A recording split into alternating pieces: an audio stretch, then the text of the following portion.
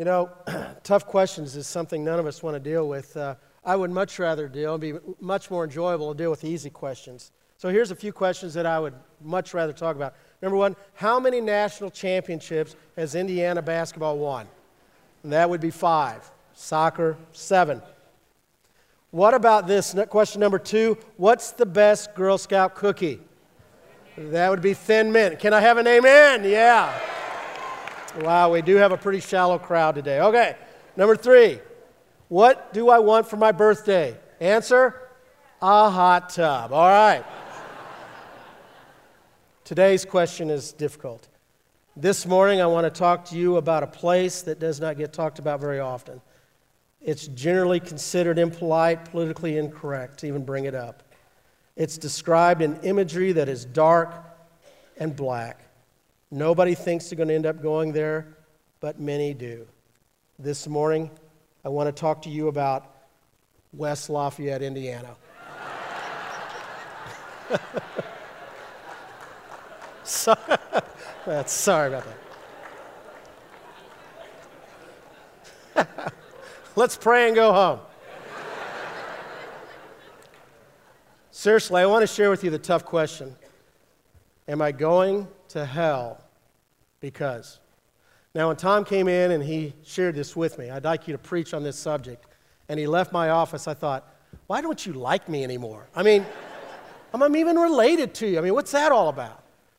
But then I seriously began praying a lot, because who wants to talk about hell? And yet when you look throughout Scripture, you realize it really does need to be talked about. But I want to warn you that there are 2 extremes whenever we discuss the subject of hell. Here's the first extreme. My family and I went up to Indianapolis for the Super Bowl festivities, and we're walking around down in the area there, and there was Megaphone Dude. Have you ever seen Megaphone Dude? He's everywhere, and there's a big event. And he's got a sign, and he's proclaiming, repent or you're going to hell. And as I was getting ready to take the picture, somebody yelled out an obscurity to him, obscene. And here's what he said, you're going to hell, and your family's going to be there too. Here's the problem with Megaphone Dude. There was not 1 ounce of love. Not 1 ounce of love. It was as if he enjoyed telling people, you're going to hell. There's another extreme. It's avoidance. We choose intentionally to never talk about hell. And we feel as if that's not a dangerous place to be. So with our family and our friends, we dance around the subject because, see, we just don't want to discuss it because it makes us feel uncomfortable. So I want you to know this morning we're going to deal with 3 core truths biblically about hell. I want to give you a book. I want to recommend a book. It's called Erasing Hell by Francis Chan and Preston Sprinkle. And another book that I want to recommend that later on I'll quote is C.S. Lewis, the novel The Great Divorce. But here's the first truth. Hell is a place of judgment and punishment. Turn with me over to Matthew chapter 25 and just hold that in readiness. Daniel 12:2 says that many of those who sleep in the dust of the earth shall awake to the everlasting life, and some to the shame and everlasting contempt. What's interesting is when you take the Old Testament teaching of hell, and then you get to the intertestamental period, and then you get to the New Testament, many times Jesus would take the teachings of the Old Testament, and he would say, it is written, and then he would add on. He did this with love, and he talked about marriage and commitment to God.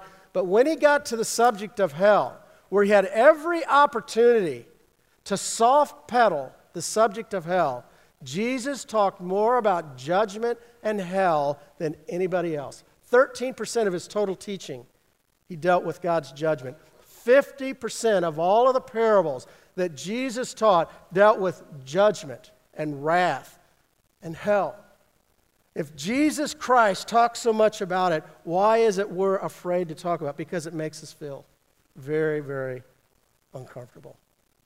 Follow with me then in Matthew chapter 25, and I'm going to pick it up in verse 41. And then he will say to those on his left, depart from me, you who are cursed, into the eternal fire, prepared for the devil and his angels. For I was hungry, and you gave me nothing to eat. I was thirsty, and you gave me nothing to drink. I was a stranger, and you did not invite me in. I needed clothes, and you did not clothe me. I was sick and in prison, and you did not look after me. And they also will answer, Lord, when did we see you hungry or thirsty or a stranger or needing clothes or sick or in prison and did not help you? And he will reply, I tell you the truth, whatever you did not do for one of the least of these, you did not do for me. And then they will go away to eternal punishment, but the righteous to eternal life. A couple of things that are very interesting about that scripture. Number one is Jesus points out that there's an absolute heaven and a hell. Here's the other thing. Did you notice who he's talking to there? He's talking to believers. He said, you think you're going on through life as if nothing matters. You're not even seeing the people in need right in front of you. You don't even care about those who are in the path of hell. You don't even care about them. You better wake up. Jesus uses another phrase whenever he talks about hell. It's the word Gehenna. If you do a word study on Gehenna, you'll find out it's pretty interesting that in the pagan culture in the Old Testament, they actually would go to this area, Gehenna, and they would actually sacrifice children and babies, and they would throw them in a fire. And the Israelites actually practiced the same thing with these pagan beliefs. You get to the New Testament, and somewhere in that time, Gehenna actually became this huge, almost place of sewage, a trash dump where they dumped dead carcasses from animals. It was a place that they said that there was a fire going because the trash was so abundant. When Jesus used, that imagery, everybody knew exactly what he was talking about. This is not a place you want to mess with. We know about imagery in our life. If we use the town or the area Auschwitz, and we talked about a concentration camp, what imagery comes to your mind?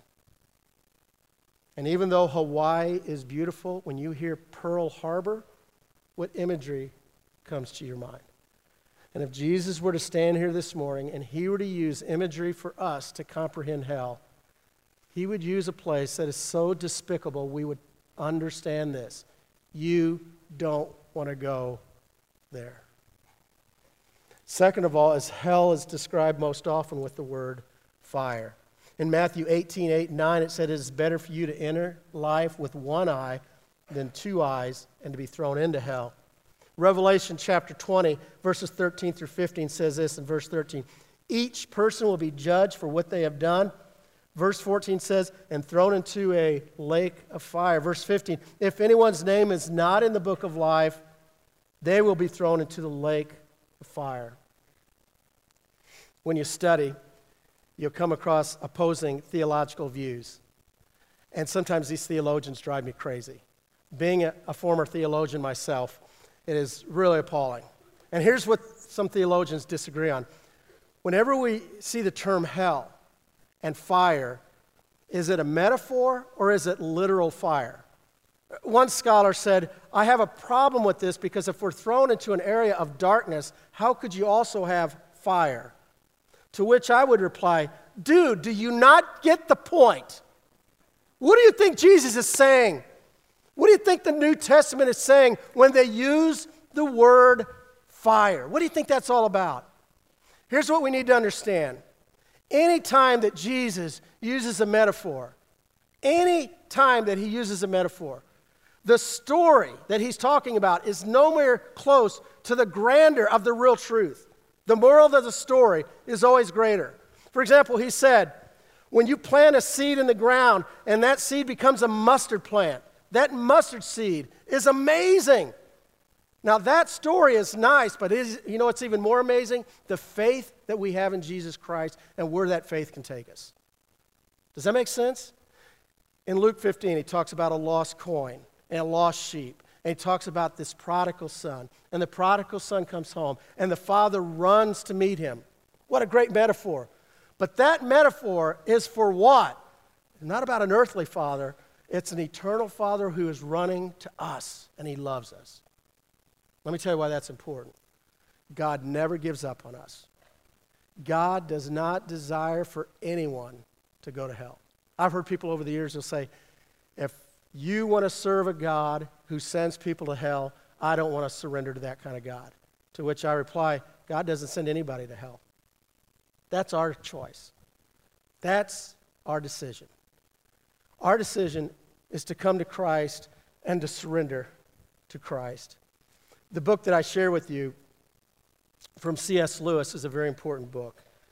And in it is this quote. He says this, "There are only two kinds of people in the end, those who say to God, 'Thy will be done,' and those to whom God says in the end, 'Thy will be done.' All that are in hell. Choose it." I'd like you to turn with me then to Luke 16. This is one of the most heart-wrenching stories. Some theologians feel that it's a parable. Some theologians think that it's not a parable at all, that these are actual individuals. But regardless, don't miss the point. Verse 22. "The time came when the beggar died, and the angels carried him to Abraham's side, and the rich man also died and was buried in hell, where he was in torment. And he looked up and he saw Abraham far away with Lazarus by his side. And so he called him, 'Father Abraham, have pity on me, and send Lazarus to dip the tip of his finger in the water and to cool my tongue, because I am in agony in this fire.' But Abraham replied, 'Son, remember that in your lifetime you received your good things, while Lazarus received the things, but now he is comforted here, and you are in agony. And besides all this, between us and you, there's a great chasm that has been fixed, so that those who want to go from here to you cannot, nor can anyone cross over from there to us.' He answered, 'Then I beg you, Father, send Lazarus to my father's house, for I have 5 brothers. Let him warn them, so that they will not come to this place of torment.'" That scripture, if you notice, the words agony and torment are mentioned twice. But did you notice the glaring truth here that is so hard? When you're in hell, there is no second chance. There is no get out of hell free card. And I know there's some writings out there now, and there's some beta of this, and you go through Scripture from old all the way through. I do not see anywhere that there's a second chance.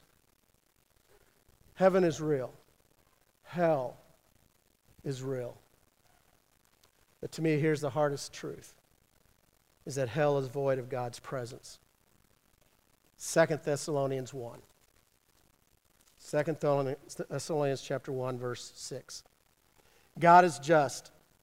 He will pay back trouble for those who trouble you, and give relief to those who are troubled, and to us as well. This will happen when the Lord Jesus is revealed from heaven in blazing fire with his powerful angels. He will punish those who do not know God and do not obey the gospel of our Lord Jesus. They will be punished with everlasting destruction and shut out from the presence of the Lord." Shut out from the presence of the Lord. I don't know how many of you are not musically inclined but love music. Is anybody like that? Love music but you can't play an instrument? Anybody? That's most of us. Okay. I absolutely love music. And my kids make fun of me all the time because I love all kinds of music. I have a weird display of things I like. If I hear a commercial and I really like the tune, I can't wait to find that tune. And so I noticed in the last month, I was kind of going through some of the songs I've downloaded, and it's everything from, Coldplay to David Crowder's latest one, Adele, Frank Sinatra. See what I'm at here? All over the place. I absolutely love music. And one of the things our family does traditionally is we go on family vacation. You know, we load the van, drive for countless hours. Some would call that hell. Okay, but anyway, I load them up. You ever been there, family? You load them all up. I try to get it on the road by 5, 6 in the morning, get them in there. And there's about a 4-hour time period there where there's absolute silence. Some would call it golden. It drives me crazy. And I can't wait for one of the heads to pop up. You know, I got to go to the bathroom. You know, so the head pops up. Music is on because I love music. Can you imagine a world without music? Just try to imagine a world without music. In 1978, I went to camp, And came home, brought my gear in, threw it down, walked in the house. Really strange thing happened. The house was silent. My mom was always there to greet me when I got home from camp. Usually it was something like, did you break the law? Something like that. When I came in, Mom wasn't there. And I did what you did in those days, BC. You know what BC is? Before cells. You'd sit by the phone. Anybody remember that? If you didn't know what was going on, you'd sit by the phone. So I sat by the phone. A few minutes later, the phone rings. My sister calls and says, Mom's in the hospital, don't panic. Which I knew that was not good. And she said, the other thing is she's not coherent. And so I called my buddy, got a ride to the hospital, and walked in the room, and my mom was incoherent. Didn't even know I was there. And I could handle that for about a minute. And I walked down the hallway, and I looked at my buddy. As an 18-year-old guy, you don't cry. But I said, I am not ready to say goodbye to my mom. And about a day later, my mom came out of it, and how was camp? And did you meet any girls? And, was she a Christian? She was back in rare form. And the amazing thing is, my mother did not go in the hospital again for 30 years. But when our family gathered around 30 years later, we had to say goodbye. Many of you have been there. And I can tell you, as we whispered in my mom's ear, that the words we whispered is how much we loved her. And Jesus is reaching out. And we reached out and we said, Mom, he's waiting for you. And the hope that was in that room was amazing, but I can't even tell you the agony of saying goodbye. I can tell you from the bottom of my heart, I absolutely hate goodbyes. I have always hated goodbyes. I can't imagine a world without music, and I can't imagine life without the presence of God. And without the presence of God, that is hell. That's hell. And there are those of you right now who have not accepted Jesus Christ as your Lord and Savior, and you're talking to your friends and you're debating, is hell real? Is hell not real? And I'm here to tell you, it's real. It's real because Jesus said it's real. Which leads me to that second word that is so convicting. It's the word because. If somebody were to come to me and said, I'm going to hell because, my heart would break because immediately I'm thinking, there must be something that you've done that you feel deep down you cannot be forgiven for. You wouldn't ask, am I going to hell? Because if you didn't have something in your life that caused such a collateral effect on so many other lives that you feel like God cannot forgive you. Frank Warren started a blog spot in 2005, and he simply asked people to send in postcards of their secrets. He couldn't believe the thousands of responses that he got. And I'd like to just share a few of those with you this morning that just shows you what people are going through and the secrets that they keep. Here's the first one. I want to be an artist. Here's the second one. While others pray in church, I bow my head and I think of television programs that I plan to watch. Let me just pause there. When I was a kid and we were praying one time in church, I thought, what's going on during prayer time? So I opened my eyes. Anybody ever done that? And I just started looking around. And there was this deacon named Jim Simpson, and he gave me a stink eye. And I remember that sickening feeling. So here's the deal. Close your eyes in church. You have no idea what's going on in here. It's crazy. But here's this poor guy, and his secret is, I think random things during prayer. Number 3, I'm a Christian, but sometimes I get terrified that this is all there is. And this one just breaks my heart. I tell people I'm an atheist, but I believe I'm going to hell. And the last one is, I'm not okay. I have a feeling that there's some folks here this morning, and that's exactly how you'd sum up your life right now. I'm not okay. I'm not right with God.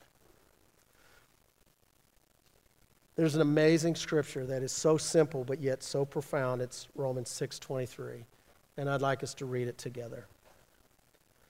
For the wages of sin is death, but the gift of God is eternal life in Christ Jesus our Lord.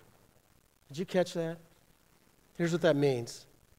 The wages of sin. In other words, if we received what we deserved, our wages, we deserve what? Hell. We're all sinners. Everybody in this room is a sinner. There is nothing you could possibly do that is good enough to get you to heaven. We're all worthy of hell. But the great news is God says, I have a gift. And he reaches out with his love and he says, here's the gift. Here's the bottom line. All you have to do is open it. That's it.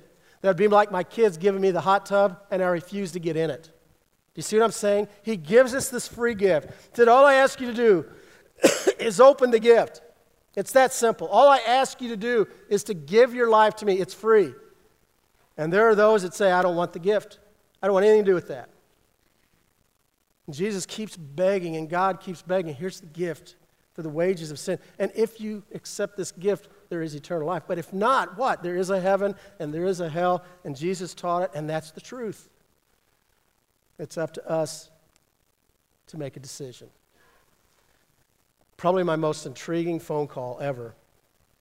It was a few years ago. I was preaching at the campus house on, I believe it was forgiveness, and I was doing some surfing, and I remembered somewhere I'd heard that Jeffrey Dahmer, the serial killer, was baptized. And so I started doing some surfing, and I found out that there was actually a book written, and his name was Roy Ratcliffe.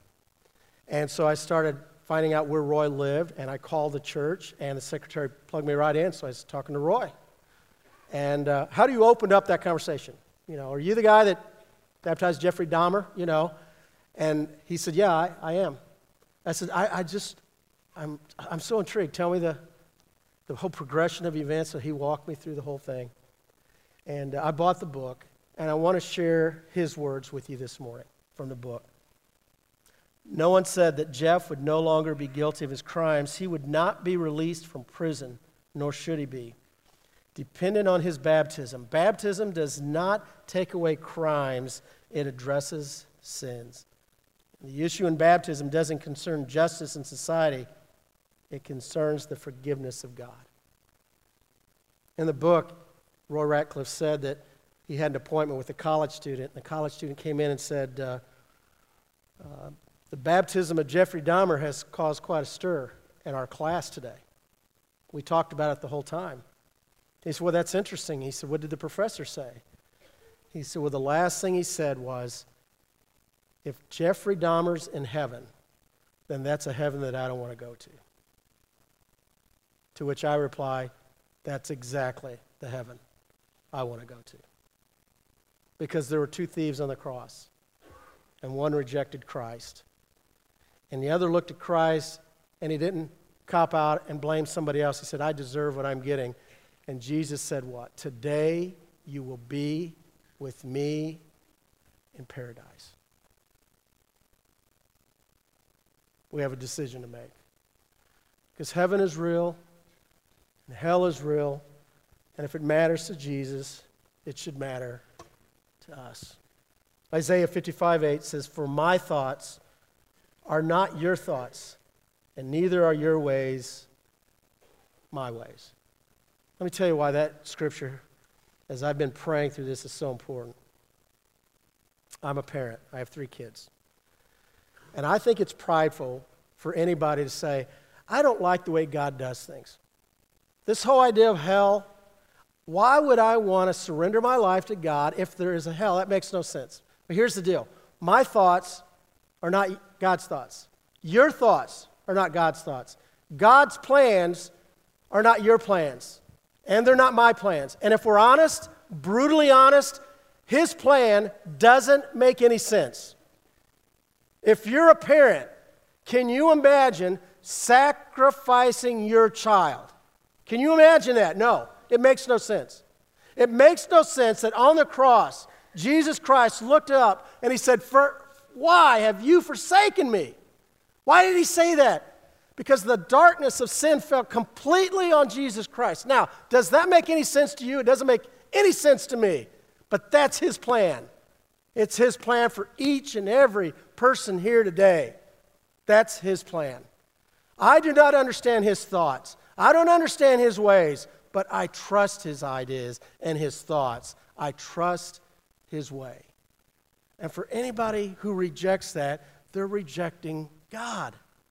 Psalms 25:9 says this: He guides the humble in what is right, and He teaches them His way. When Tom came to me a few weeks ago, and he said, would you preach this sermon on hell? I mean, I'll be honest with you, I was nearly sick, because I don't like talking about hell. And any preacher that enjoys preaching about hell, I think they have an issue. I really do. And I just started wrestling with this, and a couple weeks later I had prayer with Jimmy Kane, Claudia's brother, a minister in our area. I just loved to death. And he said, how can I pray with you before I leave? And I said, I'm preaching a sermon on hell in a couple weeks. And he said, oh man, you better buckle up. He said, because anytime I've ever preached on hell, he said, you're going to get physically sick that week. He said, something's going to come out of the blue. He said, it's not going to be a fun week. And this last week has not been fun. Cold came. I'm so hopped up on cough medicine right now. I mean, it just seemed like one little thing after another. And I truly believe in spiritual warfare, and I truly believe it is so hard to talk about this, but I trust God so much. And my prayer for you and for me is that every day we genuinely pursue God with humbleness and say, God, just open up your truth in me, and may I be humble and surrender to you. I just want to close. There was a book, Fresh Wind and Fresh Fire, that had a great impact on me a few years ago. And in that book, Jim Cymbala talks about Dwight L. Moody. And he said Moody was leading a crusade in Chicago, and he was just, he said himself, he says, being clever. He said, I was just systematically setting this congregation of people up for this big revival, and on the last night I was going to ask, what are you going to do with Jesus? She said, I would close the sermon, and then he'd say with that sermon, he said, we're not going to have an invitation tonight because on such and such a date, I'm going to ask you and your friends, what are you going to do with Jesus? And he kept prolonging the invitation. Finally, it got to October 8th, 1871. And on that evening, the music began to swell. Moody was so primed, and all of a sudden there was a siren in the background. Now in Chicago, big deal. But he said the siren started getting closer. And all of a sudden somebody ran in and said, man, there is a fire like you won't believe. And everybody exited the church. And it was the Great Chicago Fire. Dwight L. Moody said it was the most heart-wrenching night of his life. And he said he woke up the next morning and he made this promise to God, I will never have a meeting that I don't offer an invitation because somebody didn't know Christ that night and I tried to be clever when I should have just came clean. I'm just trying to come clean with you right now. Somebody doesn't know Christ. Somebody's messing with hell. And it's your call. And we're here to pray with you. We're here to help you. But we cannot make a decision for you. It's your choice. And as we sing, we want to be ready for you. And we'll be here for you as we stand and as we sing.